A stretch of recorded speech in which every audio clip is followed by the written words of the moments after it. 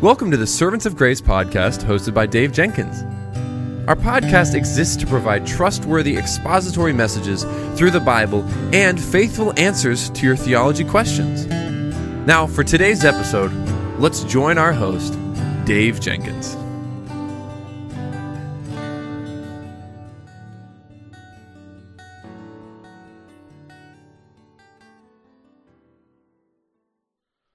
Well, welcome back to the Servants of Grace Theology segment. My name is Dave, and I'm the host for this show. And on today's episode, one of our listeners writes in, and they have a great question. The question is this: why is it important to study the various characters in the Bible?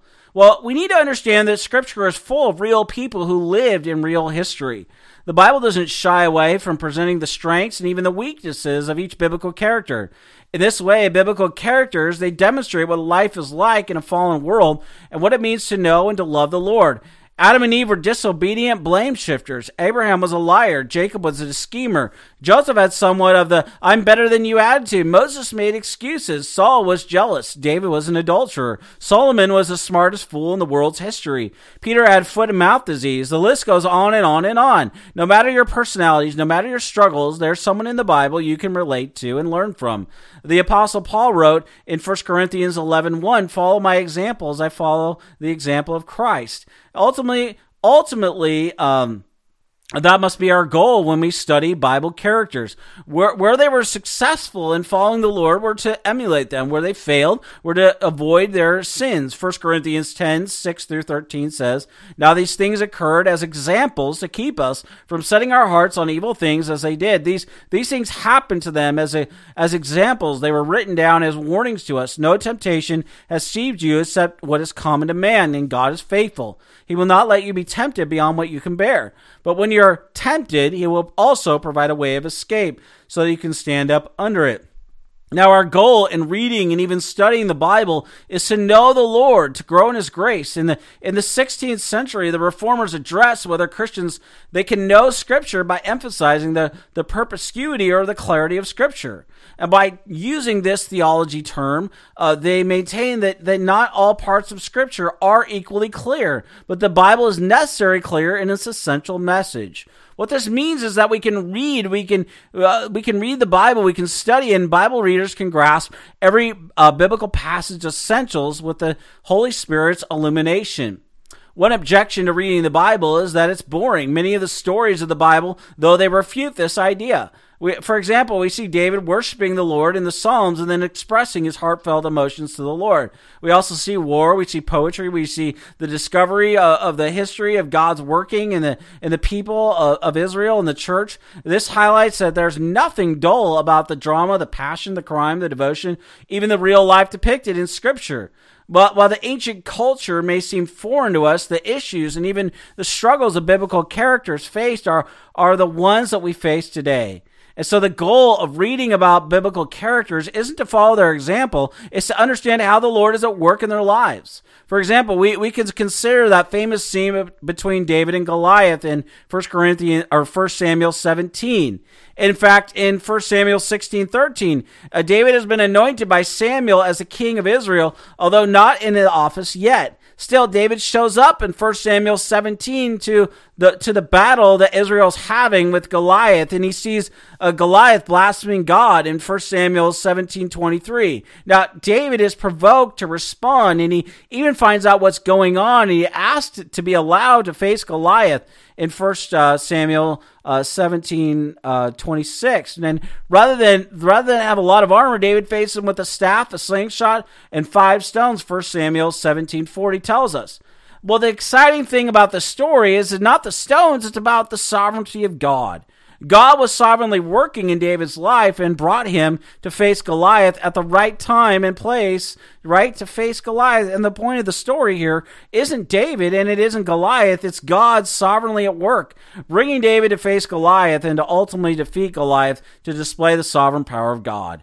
In every facet of our lives, the goal as Christians should be to honor and to please the Lord. To do that, we must grow in our handling and even our understanding of Scripture. Commit yourself each day, dear Christian, to reading and to study the Word of God. Please commit this not only as a daily goal, but as a lifetime goal to be achieved through a daily patient practice.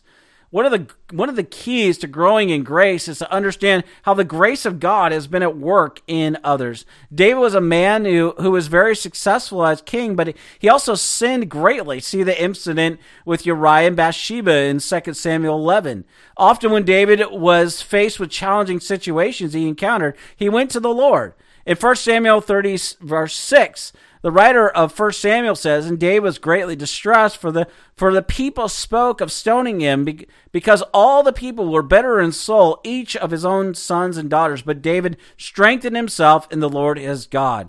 King David had a lot going on in the surrounding context of 1 Samuel 30, but he recognized he had no greater need than to strengthen himself in the Lord. You see, as Christians, one of the means of grace is reading and studying Scripture. While David is a good example of this, we could consider many other biblical characters who recognize the same need. As Christians, we can recognize our degree of maturity and grace by the degree we know and even imitate God the Father's holiness. Our chief aim, Ephesians 5:1, says, is to be imitators of God as beloved children. So to know Him properly, we need to open up our Bible and even read the inspired, inerrant, infallible, sufficient Word of God that tells us about the character of God.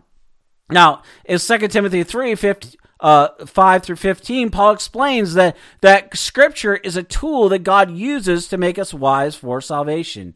As Christians, we must sit under the Word of God, not to stand in judgment of it or over it. Scripture stands in judgment of us, and so we must live out that reality, and do so. We need to recognize that the fear of the Lord and His Word is the only source for wisdom. You see, as we read Scripture, we're to ask the Holy Spirit to apply it to our lives. To that end, we're not passive. We're to actively grow in our skill and in our handling of the Word of God.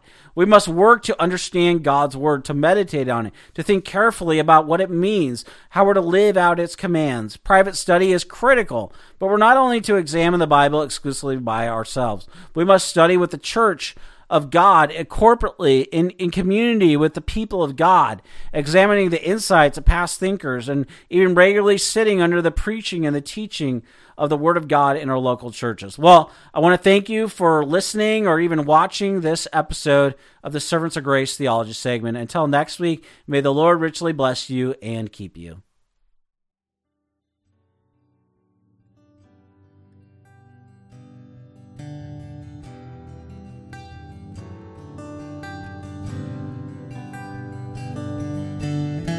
Thank you for listening to the Servants of Grace podcast today. If you enjoyed the show, please subscribe, leave a rating on the app, and share our episode with your friends and family. If you'd like to, you can follow us on Instagram at Servants of Grace, on Twitter at Servants of Grace, or by searching Servants of Grace on Facebook. You can also find this podcast on the front page of our website at servantsofgrace.org.